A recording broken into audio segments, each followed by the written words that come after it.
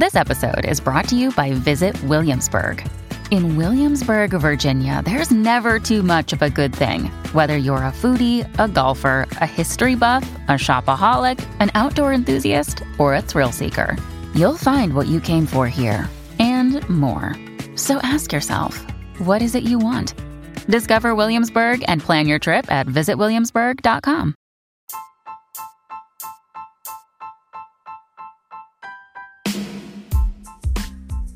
Hey there, welcome to The Tint. I'm your host, Scott Fellman, and it's time for another foray into the world of aquariums from a slightly different perspective. You know, the history of aquarium keeping is an intimate mix of exotic fishes, equally exotic locales, interesting practices, and amazing people. And if you go back into the history of our hobby, you're likely to encounter a few names that transcend both time and geography. Axelrod, Bainch, LaCourte, Fenner, and a guy from New York named Paul Hanel.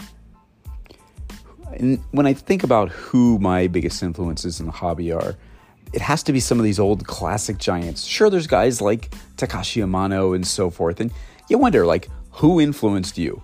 You know, like, who influenced the way like, I don't know, Muddy Waters influenced Led Zeppelin, or the way Roxy Music influenced Duran Duran, or how Dr. Dre influenced 50 Cent, or, well, yeah, you get it.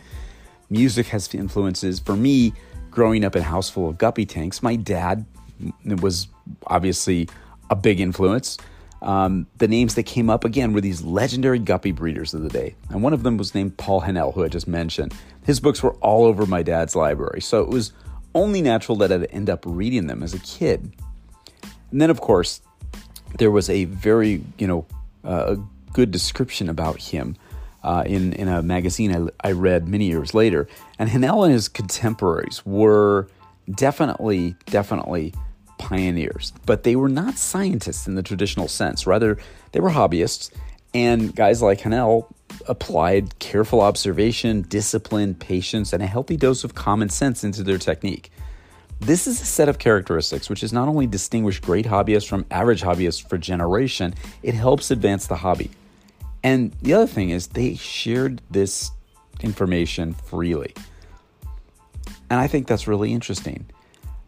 And I remember, reading many of my dad's books. For example, the well-worn copy of William T. Innes's, I think it's Innes or Innes's. It's a classic book called Exotic Aquarium Fishes. It's been reprinted many times over the years.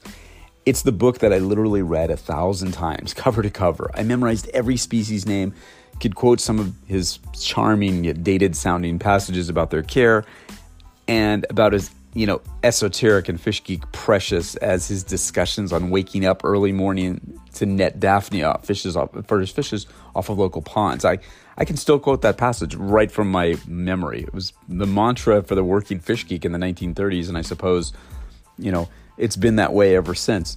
And he said, future generations may smile at our working hours, but this allows the tropical fish enthusiast to be at his salaried position by 8. I love that quote because, yeah, that kind of reminds me of what I did when I was a kid. I remember haunting the local pond, collecting fairy shrimp and mosquito larvae, which endeared me to my mom to no end, before school, largely inspired by that very passage. It's pretty funny. And then going back to Hanel, he wrote a lot of articles, a lot of books, and one of my favorite quotes from him was in regards to the care of his fishes. He sort of said it whimsically, but I think he meant it seriously. He said, just feed good live and dried food when you pass by your tank from the left, and siphon out 10% of the water when you pass from the right. Obviously, it is sort of metaphoric, but the idea rang clear through the decades. Feed your fishes well, and change the water on a regular basis. In other words, be consistent in both husbandry and maintenance, and observe. And it's really that simple. It's about two key factors in aquarium keeping. This idea of keeping our aquarium water as low in metabolic compounds as possible while simultaneously feeding our fishes with the most nutritious foods possible as often as possible. It's funny, guppies and guppy breeders sort of formed a through line in my fish keeping pedigree. For me, growing up, in a house full of guppy tanks, the names that kept coming up were guys like Paul Hanel and the other guppy breeders of the time. Now, again, I'm not going to tell you that he was my only influence. There were a bunch. There was, William T. Innes. I remember He had a great picture, and of course they were all black and white, but they had a great picture of one of my favorite all-time fishes, the Creenuchus spilurus, the sailfin kerasin, which I finally acquired not too many years back after a lifetime in the hobby. It was a huge event for me. It was a culmination of decades of wanting this cool fish and just never having the means or ability to find it, and I finally did, and it was something about this fish of my childhood, this fish that I just worshipped as a child to get it. It was pretty cool. My copies of these old books and articles were just so beaten up that you could barely open them without pages falling out. I literally read them cover to cover. And these books written decades before I was born, and the lessons from people like Hanel, Inez, and Rosario Lacorte were the backbone of my fishy education. And an interesting thing about these old books, much of the advice that's proffered in them still stands the test of time.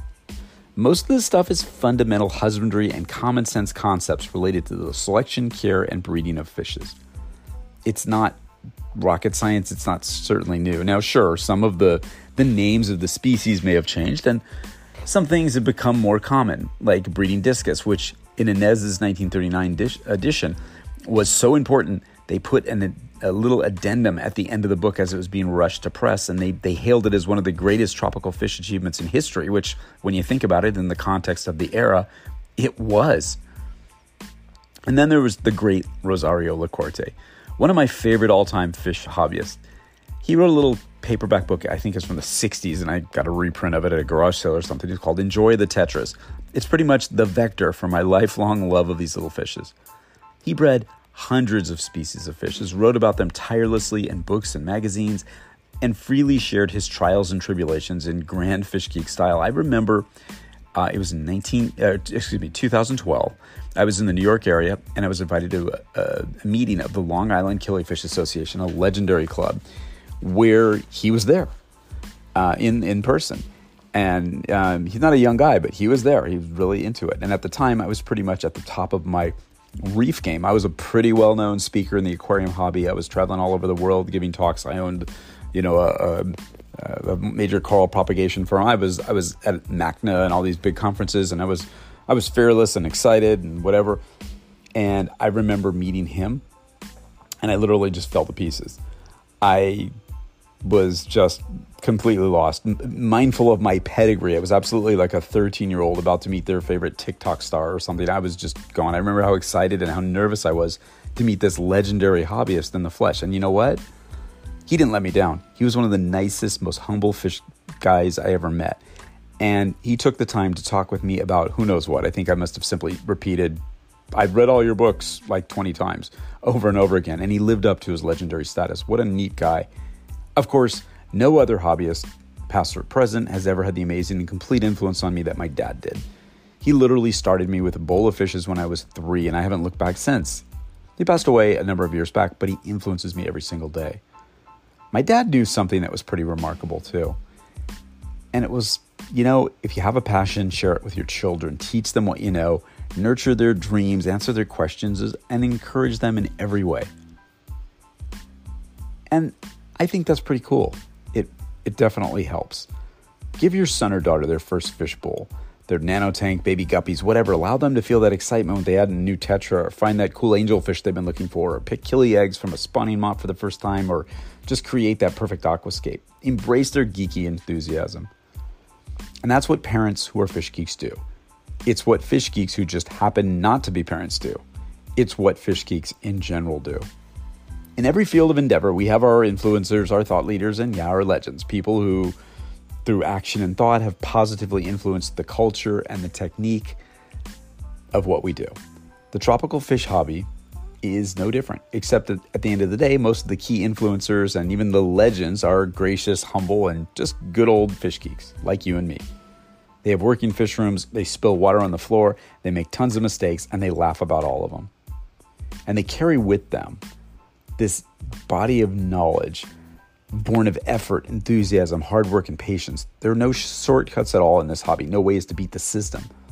Their words and lessons resonate across time, transcending eras and generations, and they ring as true now as they did when they were first written. Much of it simple, concise, and easy to accept. How funny that the most simple advice I'd ever received has guided my aquatic passions for more than some of the most complex directives I've been given by well-intentioned hobbyists over the years. Or is it? We can all learn from this body of knowledge that we accumulate in the hobby. We can learn from the body that's been accumulating in the decades before we were ever even born or had an aquarium. These ideas, like culture, which guides everything that we do, and helps us share our experiences and reach out to fellow hobbyists. And just talking has never been more important than it is now. We shouldn't keep any secrets about how we do things. So I guess my one plea to all of you crazy cool fish experts or obsessionistas would be to reach out across the aisle, poke your head over the fence, and share some of your amazing expertise and experience within your specialty to others working in different areas. This will ensure not only that your hard-won information and ideas are not confined only to your specific area of obsession, it'll perhaps foster breakthroughs in other hobby specialty groups. And some of those breakthroughs might just be the key to long-term well-being of the hobby as a whole, and to sharing education, propagating, and protecting fishes, and the habitats of the world for that matter, which desperately need our attention. It's what Hanel knew. It's what every hobbyist knows. Never forget your influencers. Learn from them, question them, and do what they would expect of you. Expand upon their work, push the limits, and share your experiences tirelessly.